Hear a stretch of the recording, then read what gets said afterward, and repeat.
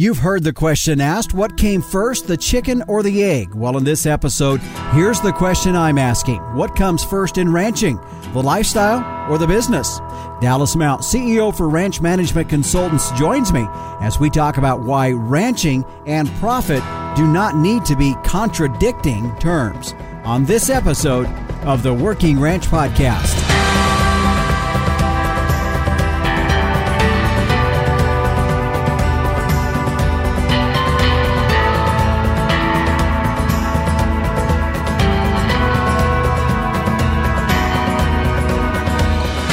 Welcome to the Working Ranch Podcast. I'm your host, Justin Mills. Thank you for joining us, and I'll tell you, we have a very packed episode today. As you heard in the intro, we're going to be hearing from Dallas Mount on what I consider to be a major issue in ranching, and that is the fact that there seems to be sometimes more focus on the lifestyle and less about it being run as a business. Also, we're going to be looking at addressing the causes of stress in operations from little to no profitability, let alone having sustainability for future, and also the ability to pass it on to the next generation. So a lot to talk about with our main topic today. Plus, just hearing some breaking news as we were recording this episode, there was some legislation introduced in Washington, D.C. this week called the Cattle Market Transparency Act, something that's been a long time coming. Jess Peterson with Western Sky Strategies will be joining me to talk about this bill, and that'll be coming up in the latter half of this episode. Right now, I'd like to thank our sponsors for this episode of Working Ranch Podcast, the American Simmental Association. You know, there's a lot of tradition in the cattle industry that we admire and we appreciate. However, we still have to be profitable, which is why the American Simmental Association believes that their primary purpose for existence is genetic evaluation and providing genetic awareness tools that help producers make decisions that will move their operations forward. From maternal traits to terminal traits, the genetic merit of Simmental Genetics has provided increased profitability to the rancher.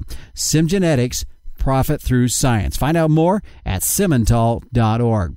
Also a sponsor today is Stevenson Angus with their spring sale coming up on March 17th, St. Paddy's Day. Put that in your calendar, 1 o'clock Mountain Time at the home ranch just a mile and a half south of Hobson, Montana. Also, that'll be carried on Superior's Livestock Click to Bid for Stevenson Angus sale.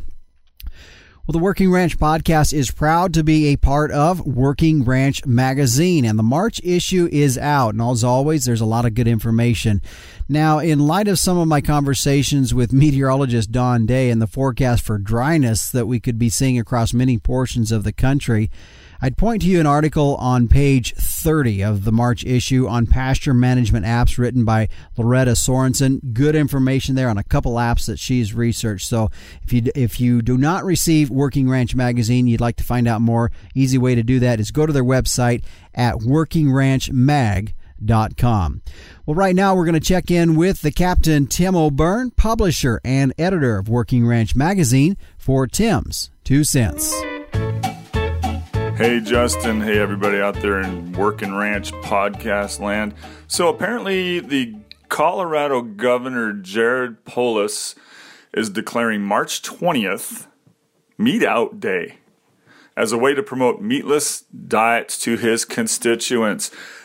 Justin and listeners, go to the Colorado Cattlemen's Facebook page and drill down a little bit there and find out what the beef community is doing to respond to this interesting declaration. This is Tim's 2 cents. Hope you guys have a great day. Well, thanks, Captain. So now here's the deal. In an effort to show my attitude of working together and compromise, now here's the deal that I believe that we can all make with the governor of Colorado and those that are going to celebrate March 20th as Meat Out Day, or even the deal that's been around a few years called Meatless Monday. Here's the deal. Let's push the idea that we promise to only eat meat on days that end in Y. How about that? Is that a deal or not? But by the way, be sure to check out Colorado Cattlemen's Facebook page to see how they are handling this push from their governor there in Colorado. Wow. Well, stay right here. When we come back, we're going to find out whether the words ranching and profit are contradicting terms. Then later in the episode, an update on the legislation introduced about market transparency in the cattle market. We'll be back after this. Starting off in the right direction is essential to gaining an advantage later when you go to market your calves. And I have proof that the right direction is with Sim Angus sired calves. A 2020 study by K-State showed that Sim Angus sired steer calves earn more at sale time than all other breed identified sire groups, with at least 50 lots represented on Superior Livestock's 2020 summer sales. The proof's right there. For low-risk, high-potential calves with earning potential, be confident that Sim Genetics will give you more per head, period. Stand strong, Simmental.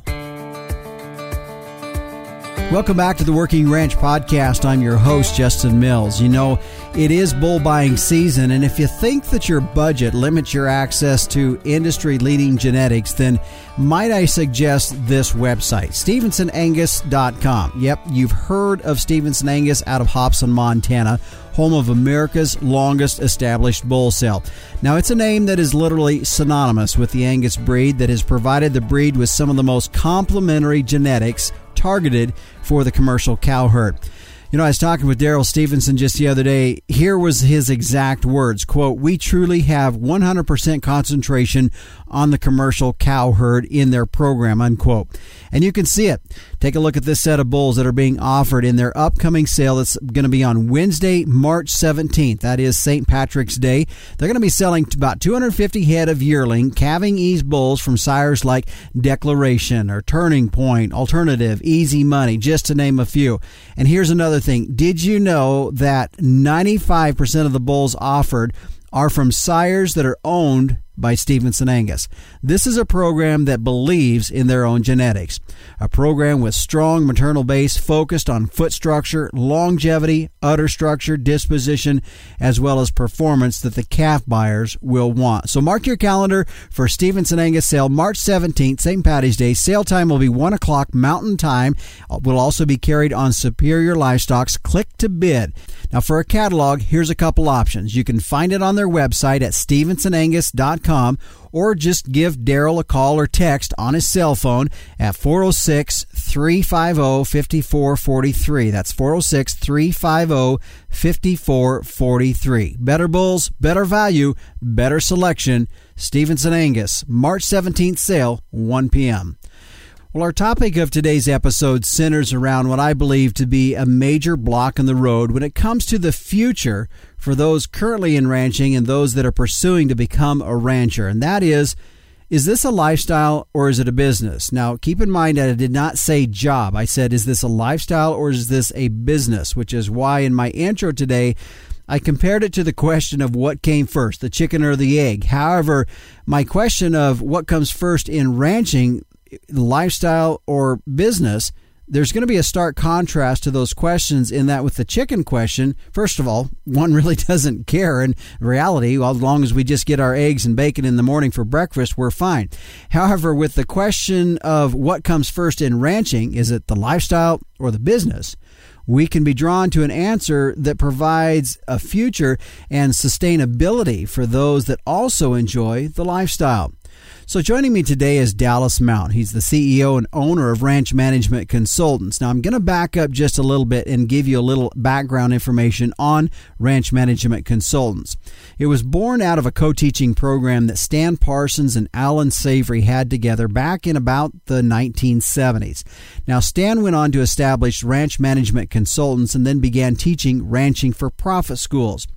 Now, in 2001, he sold it to Dave and Kathy Pratt. Dave had been an instructor in the school for Parsons and decided to go ahead and buy the business out. And then in 2019, Dave and Kathy sold it to our guest today, Dallas Mount, and his wife, Dixie. Now, Dallas also was an instructor prior to his owning the business. So there's kind of the history of Ranch Management Consultants. Now, let's head into our topic. And Dallas, I'd like for you to address a pet peeve of mine. That's when when I hear someone in agriculture proudly claim that they're doing this for the lifestyle. Now don't get me wrong, because I will admit myself that what drew me back to the ranch partly was the lifestyle and the opportunity to raise my family in this way of life. So I'm not going to negate that. However, what's your thoughts when you hear someone say, there's not much money in ranching, I'm just doing it for the lifestyle? I'm probably kind of like you, Justin, on that, and it bothers me a little bit. And I can get all behind enjoying the work that you do and enjoying your profession and feeling like you're making a contribution. But a lot of the ranches I get to see, if you really look inside of them, there's a lot of stress about how we're going to pay the bills at the end of the year. There's a lot of unknowns about what's the cash flow situation going to look like for the coming year. What's the ownership strategy as we move between generations? As you look at the land, a lot of the things that are going on from the land perspective, some of the ranchers aren't really proud of that. And then there's the other hand where, some of the businesses I'm fortunate enough to get to work with where, cash flow is good and we have a solid plan moving forward and there's clarity about what the succession plan is. And when we look down at the land and out at the animals, we see health, and we're building ecological health in our systems, and the animals are doing well. So oftentimes when I hear people say, I do it for the lifestyle, I kind of chuckle because I think, well, what is the lifestyle? Is it a lifestyle of stress and uncertainty and insecurity, or is it a lifestyle where there's clarity in the business management? You've got a shared mission and vision, and people are bought into it, and everybody's clear on their role in the business. So I'm all for enjoying the profession that we choose to work in, but I think it needs to be a business first to create the lifestyle objectives that we want from it when we look inside of it. You're in the business of teaching and consulting a wide variety of ranchers, both in different types of operations to different sizes, scopes of operations. So let's try to narrow it down. As you meet with these guys and you see them and they're coming to your schools, and a lot of them are having issues, which is probably in some cases why some of them are there.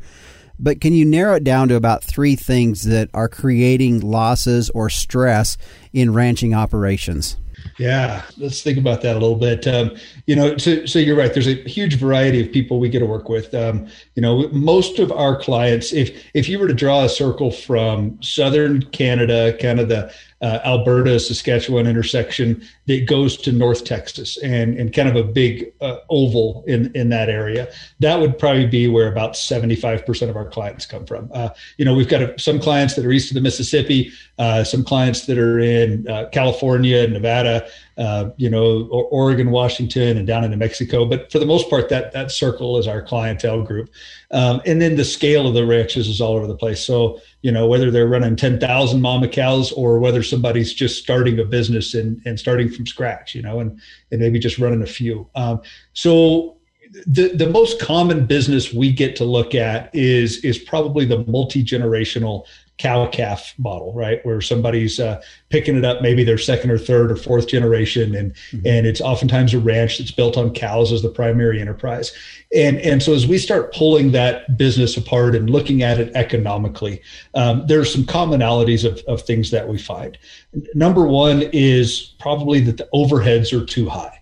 And when we say overhead costs, we're talking what economists would normally call fixed costs, right? And so let's dissect that down a little bit, because I think inside of that are probably actually numbers 1 and 2. So when overheads are high, and overheads are land costs and labor costs, okay? And labor costs are people and things. So people being salaries, wages, benefits, things like that, and things being machinery, things that support people. So when we look at that, I think some of the rules that are often being broken is, number one, the people. We've seen these businesses that were a certain size to support a family, and maybe at one time they did, and as markets have changed and dynamics have changed, that business of that scale is no longer scaled enough to support that family. And then oftentimes we want to add another family to it. Maybe it's bringing junior home, or maybe it's creating an opportunity for somebody else. And as we continue that cycle, we often have businesses that aren't sized right to support the number of people that they're being asked to support.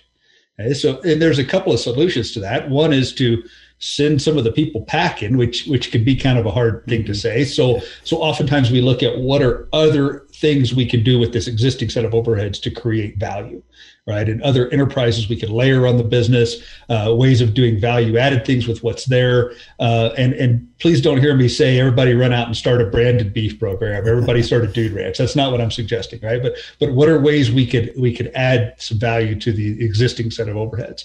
So I'd say number one is we've got too many mouths at the trough, and by that I mean too many people trying to live on a business that's just not big enough to support those people. And then another thing that's inside of that is the equipment side of things. And, a lot of times these businesses, and you mentioned lifestyle businesses. So these lifestyle businesses, we make decisions from oftentimes a tax avoidance strategy first. Yeah. And, you've got a well-meaning accountant who you're coming to at the end of the year saying, well, here's my books. And they say, well, if you don't want to pay some income tax, you can upgrade some of these pieces of equipment. And so we make those decisions from well-intended purposes that put our businesses in an economic crunch down the road. And I mean, I've seen businesses where, maybe we're making $50,000-$60,000 worth of hay a year, and just the equipment depreciation alone is running at $80,000, right? Mm-hmm. So, I mean, things that just totally don't make sense from an overhead structure perspective. So let's look at the business. Let's get the overhead structured right so we can meet our goals and our business is operating at scale. And then I'd say the third thing is going to be the gross margin of the business. And when we say the gross margin, what we mean by that is how good is the enterprise at producing value. Okay. Mm-hmm. So if I'm looking at a cow herd, I'm going to say, well, this cow herd has a certain amount of value it's producing, and we call that gross product. Mm-hmm. And then there's direct costs in having it produce that. So for every additional cow I run, these costs are going to go up additionally. So things like feed cost, vet cost, marketing commissions, things like that. And so we take our gross product, the value of production, minus the direct cost, and that gives us our gross margin. Okay. And we look inside of a lot of these cow-calf businesses, and their gross margins are not at all exciting. They're spending way too much on direct costs relative to their gross product. Okay, so to get a little bit more specific for you, the one that often breaks the rule is feed cost. We've got a cow that might be producing, a $700 calf, $750 calf. Not every cow produces a calf. We've got some cow replacement costs in there. So let's say we've got $600-$700 of value to work from. And there's a lot of businesses that are spending $400 of that just on feed. Mm-hmm. Right. So, I mean, there's just not enough margin left over to really get excited about covering these overheads. So to circle back around for you, three things I would say: margins are not good. Mm-hmm. We need to have a stronger gross margin. We need to keep our overheads in line, and those overheads are going to be things like people and machines.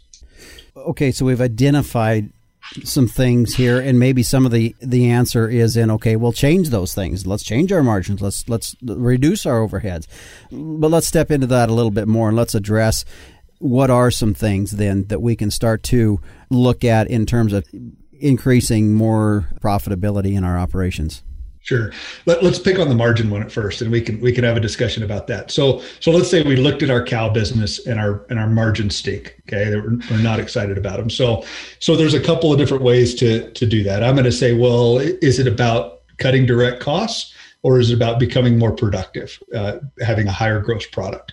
And I'm not going to offer solutions. We're going to ask questions of people, and I mean it's crazy when you ask people the right questions, they know the answers. I mean, most of these ranchers know how to turn their business around. They just need to help be put in the right frame of mind and be asked the right questions in order to address it. So, how do we manage those direct costs? Well, somebody says, well, my hay feeding costs are killing me. Okay, well, why are your hay feeding costs killing you? Well, we cover up with snow this time of year, or our grazing is such that we run out of feed in November, right? And we got to feed till grass is green again in May.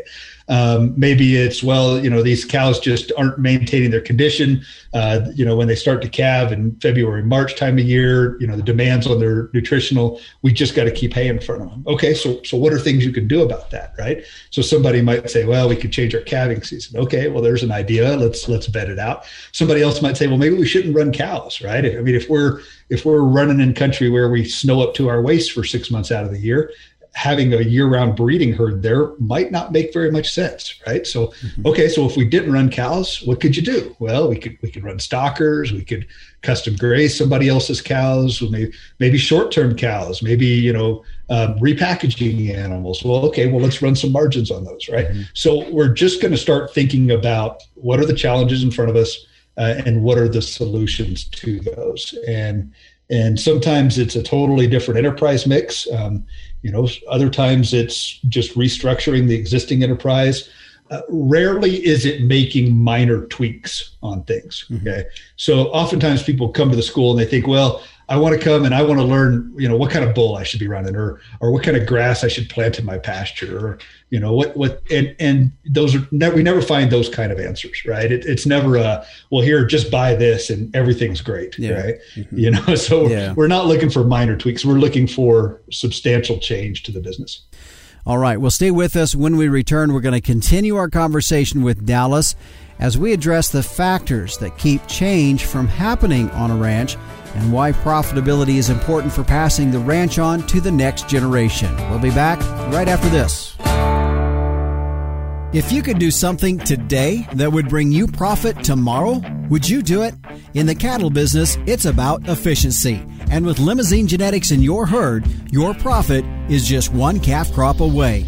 With Limousin or Limflex cattle, it's more pounds naturally to sell at weaning. It's growth and feed efficiency with the added benefit of carcass merit. The other side of the profit coin with Limousin Genetics is the maternal efficiency, docility, and longevity of your cows and bulls. It's as simple as Limousin today, profit tomorrow. Welcome back here on the Working Ranch Podcast. I'm your host, Justin Mills. Our guest for this episode has been Dallas Mount, CEO of Ranch Management Consultants, and our topic today is about how important it is for ranchers to run their ranches as a business in order to ensure that lifestyle that we're so proud to have, and also to be able to pass it on to the next generation when that time comes. Now, we've talked about the things that can suck the profits out of a ranch, and for most of us, we can identify and we also understand. But making the changes, well, I'll tell you what, that is a whole other hill to climb. So, Dallas, when you've had the opportunity to help ranchers through your schools and they go home, what are some of the main factors that keep them from making changes?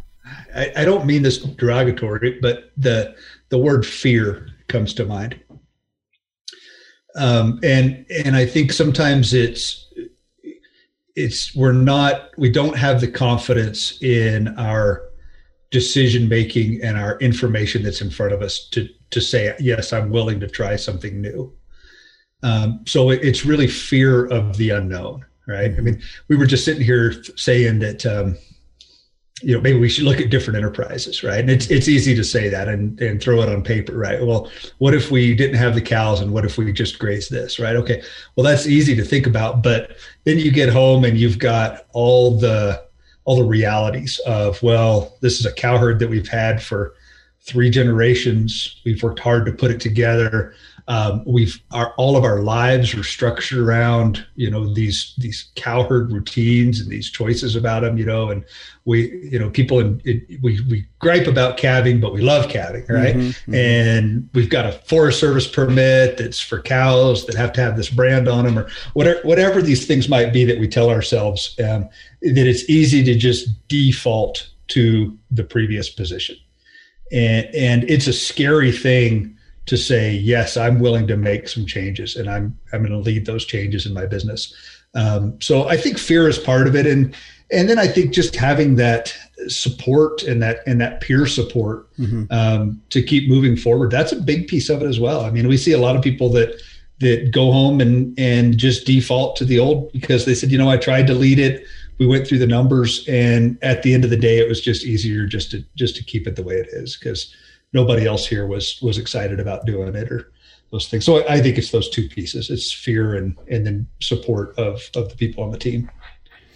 A saying I heard one time is that people are motivated by two things, pain and pleasure. And I would guess that in most cases, or in some cases, you're getting people into your schools more on the pain side of things. Am I right? It's actually kind of moved to be about half and half, I would say. There's always a group at our school that is coming there because they want different results from their ranch, right? They're disappointed with whether the financial performance or those kind of things. So they're looking for something else. But I would say we're getting a larger contingent of people who are just hungry for what's out there, right? And in fact, I was with a rancher today who's been through the school twice now. I had lunch with him, and he said, it was amazing the second time I came, how well informed the rest of my class was. And it seemed like these people had been reading things about soil health was his example, right? Mm-hmm. And they were bought in. And I think it's podcasts like yours, like the other podcasts out there that are helping create that culture. But I think part of it's just, we're excited about learning. We're excited about engaging with other people in agriculture who are progressive, who are accountable, that really have that mindset of, hey, I want to drive my business forward. And, to be honest, it's kind of hard to find a peer group in agriculture that doesn't think we're all victims. I mean, you can sit around and tell yourself you're a victim all day long, and what good is that going to do for you? So I think a lot of people come to us because they're excited about the peers that they find. You mentioned it a little bit ago that one of the issues that people come to you is passing on to the next generation. And I can't help but think several years ago when I was in ag radio, I know at the time I don't think much has changed yet too far, but the average age of the American farmer and rancher was almost at retirement age for most businesses. And so we do see the passing on to the next generation as a big issue. And as you work with ranches and managers, so forth, how do we address that issue? Yeah, boy, we could do a podcast on that alone. Yeah. I love talking about this, Justin, because it's so critical to making the family farm, the family ranch carry on. Mm-hmm. If you look at the statistics, they're pretty dismal, really, in terms of our ability to successfully pass leadership of the business from one generation to the next. So I think we need to learn how to break that cycle of failure. So we talk about this for a few hours at the school, and we're actually, our company's building a curriculum around succession and ranching. But to break it down for you in a nutshell, there's two pieces of succession. There is management succession, and then there's asset succession. Mm-hmm. Okay, and so asset succession is really a question of who gets what and when. Okay. And that's where a lot of people's mind immediately goes when they hear the word succession. It's about, what's the ownership structure and who owns what. And to be honest with you, I think that's the easier piece to manage.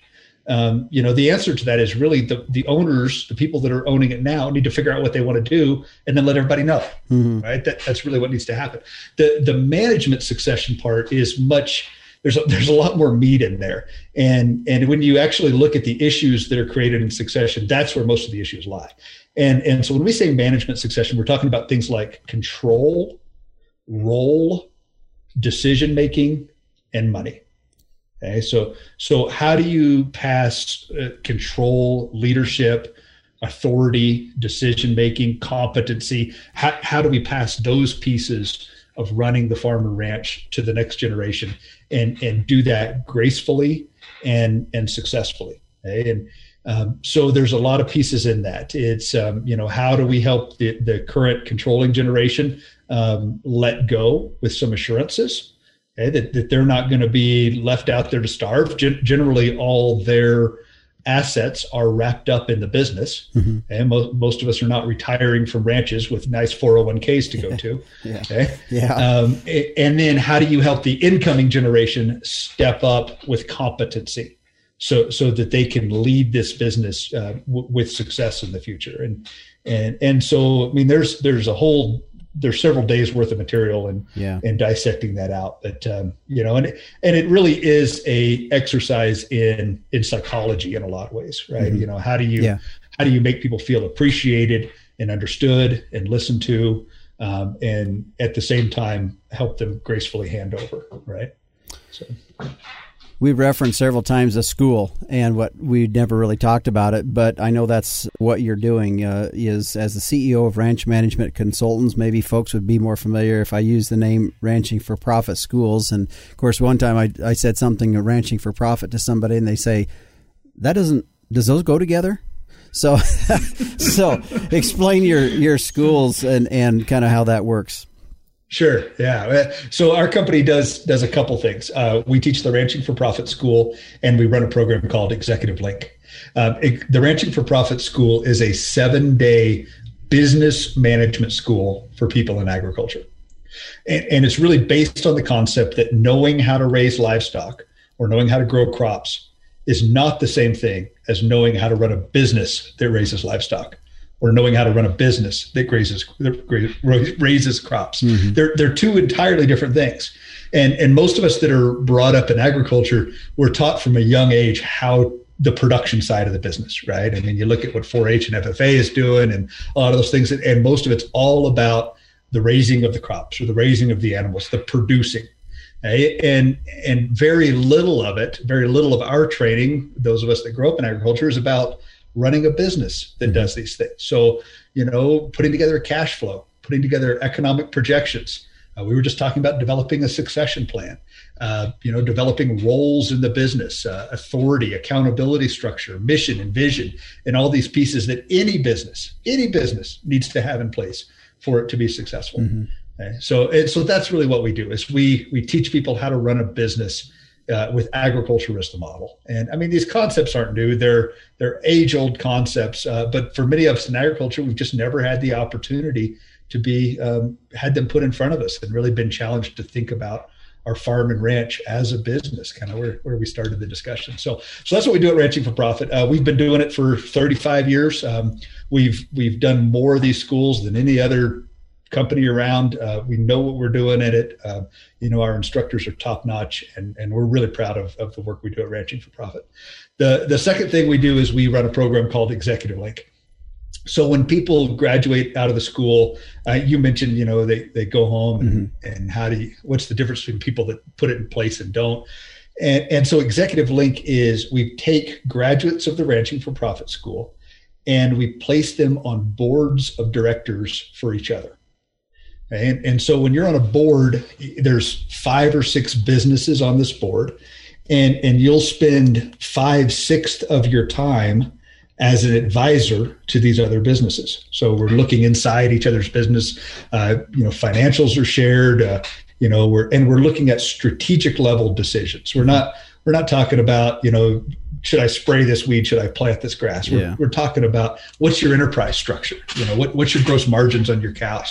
And so people are discussing these things. And at the end of that meeting, you leave with an action plan saying, okay, I'm going to do this by this deadline. And I know I'm meeting with you guys in 3 months and I'm going to have to report back against this. So it's really a peer accountability program to help people get things done.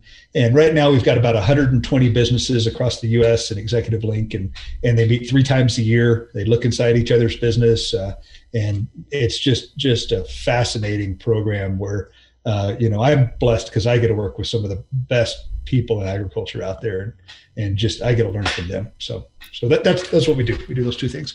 All right. Well, thanks for joining us today. You bet, Justin. Thanks for having me. Dallas Mount, CEO and owner of Ranch Management Consultants. He's out of Wheatland, Wyoming. However, they do schools all across the country. If you'd like more information, go to their website, ranchmanagement.com. That's ranchmanagement.com. Just a final thought about our topic today. If your son or daughter were to come to you after they went to college for 4 years and say, Dad, Mom, here's the deal. I think what I want to do is travel the country and live out of a van. Now, I'm guessing there's going to be some pretty intense discussion about that choice with the youngster and that type of lifestyle, and explaining to them how it's going to be a pretty hard road to hoe with no cash flow, no certainty, no real plan. So tell me this. Is this how it is for ranching for some? Now, I know there are those that are able to do it as a hobby, and that's fine. But for many, it takes someone having a full-time job off the ranch and not taking a paycheck from the ranch to make a go at it. And my goal today, by no means, was to discourage anyone, but to make you aware that ranching is a viable business. And if you value your lifestyle, then we must be business-minded ranchers. Just something to think about. Well, a little bit longer episode than normal today, and I encourage you to stay with us into our next segment, because just as we were recording this episode, word come down from Washington, D.C. about a bill introduced called the Cattle Market Transparency Act. So I called Jess Peterson with Western Skies Strategies. He's going to be joining us in our upcoming segment to give us the details on this bill. Back after this. Ka-ching! More pounds, more calves, more profit. Studies show Hereford Genetics increased net profit by $51 per cow per year. That's $20,000 in additional revenue for a typical 400-cow outfit. And calves sired by Hereford bulls continue to add value through the chain. A documented $30 per head in feedlot profitability. That's real money and real results. Get more ka-ching. Come home to Hereford at Hereford.org. Welcome back to the Working Ranch Podcast. Jess Peterson with Western Skies Strategy joins me now. As I was recording our episode, I received the press release from the U.S. Cattlemen's Association about the Cattle Market Transparency Act being introduced by Senator Deb Fischer, Republican out of Nebraska, Ron Wyden, Democrat out of Oregon. So I called Jess, caught him just as he was getting home. Jess, thank you for jumping on here with me. So explain the details of the Cattle Market Transparency Act that was introduced and what you see it doing. Absolutely. Well, this is first off a hat tip to every cattle producer and cattle feeder from across the country that got involved. Hat tip to a bipartisan bill introduction. We don't see a lot of bipartisanship in Washington right now. It's great. Agriculture remains bipartisan because of farmers and ranchers get involved and act accordingly. This bill seeks to really address a downward trend that's been happening in the last 20 plus years. Now, we understand the concepts that came about when they called these alternative marketing arrangements, these formula deals that work out with these corporate cattle feeders, and any cattle feeder can get involved in these corporate deals set up with meat packers.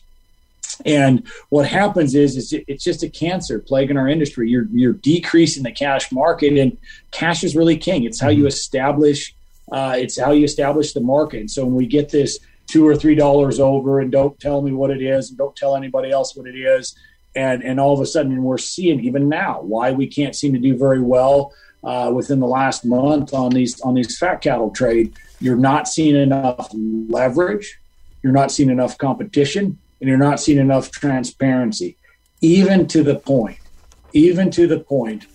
the government reporting program known as mandatory price reporting, which is already a government program put into place with good intentions to have transparency, is being used against us, because it got to the point when you decimated that cash trade, you also were limited on what you could report the trade that was happening. So what happened is, where you have good solid cash trade happening in Iowa and Nebraska, you'd have places in the Plains, Colorado that aren't even reporting it. So everyone knows the problem. Everyone knows you seem to have a good rally out there, and something just it won't catch a tailwind at all. It hits a headwind and it just tanks. Why is that?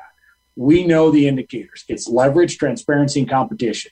The Cattle Market Transparency Act of 2021 that Senator Fischer and Senator Wyden teed up is very simple in what it does. It establishes a regional minimum number of cash trade. So it's going to establish a floor in which it can go no longer, it can go no lower. In addition, it will say actually robust trade is higher than what's currently trading. So it will mandate, and that's where it gets a little sticky, because it does mandate that the packers and the corporate feeders go back to what we used to have, which was robust cash trade. So it will mandate a certain threshold to happen. Now, that's going to happen in the next 2 years. We're going to work those numbers out. We've got some great folks like Brett Crosby and others, and Lee Richmond, Justin Tupper, that are working on those numbers to say what is robust trade. We'll work with USDA on that. So that first dollar shoots. It establishes a minimum of cash trade. Can't go any lower than what's been. And we're going to actually increase that cash trade in key areas of Texas, the Plains, and whatnot. So that's the first part. It's going to increase cash trade. That's going to be a big help. It's going to create a contract library. This is a no-brainer. We've been working on this since 2008 and beyond, in which these sweet deals that everyone says they get to run out there and said, oh, Justin, that's what you got for your calves. You must not be marketing the right way. I got this deal. Well, the reason that feeder got the deal is they had a sweet deal with the packer that said, we're going to give you this much over what everyone else gets if you don't talk about it. And so what that sets up then is a lack of transparency. And so all these contracts, these quote unquote sweet deals, they're going to have to be published on the USDA website.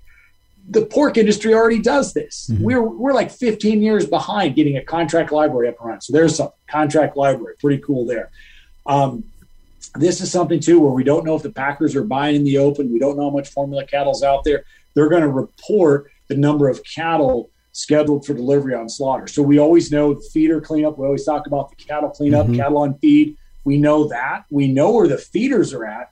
We oftentimes don't know where are the packers at. Where are they at with regards to buying up fat cattle? And so this is going to say they're going to report that in the next 14-day window. So add a little bit more. So if you're that feeder, you're waiting on a bid, mm-hmm. packers saying, I don't really need these cattle. You're looking at them saying, actually, it looks like you do need these cattle. It's going to give a little bit more confidence, a little more leverage to those feeders come Thursday, Friday when cash is breaking and whatnot.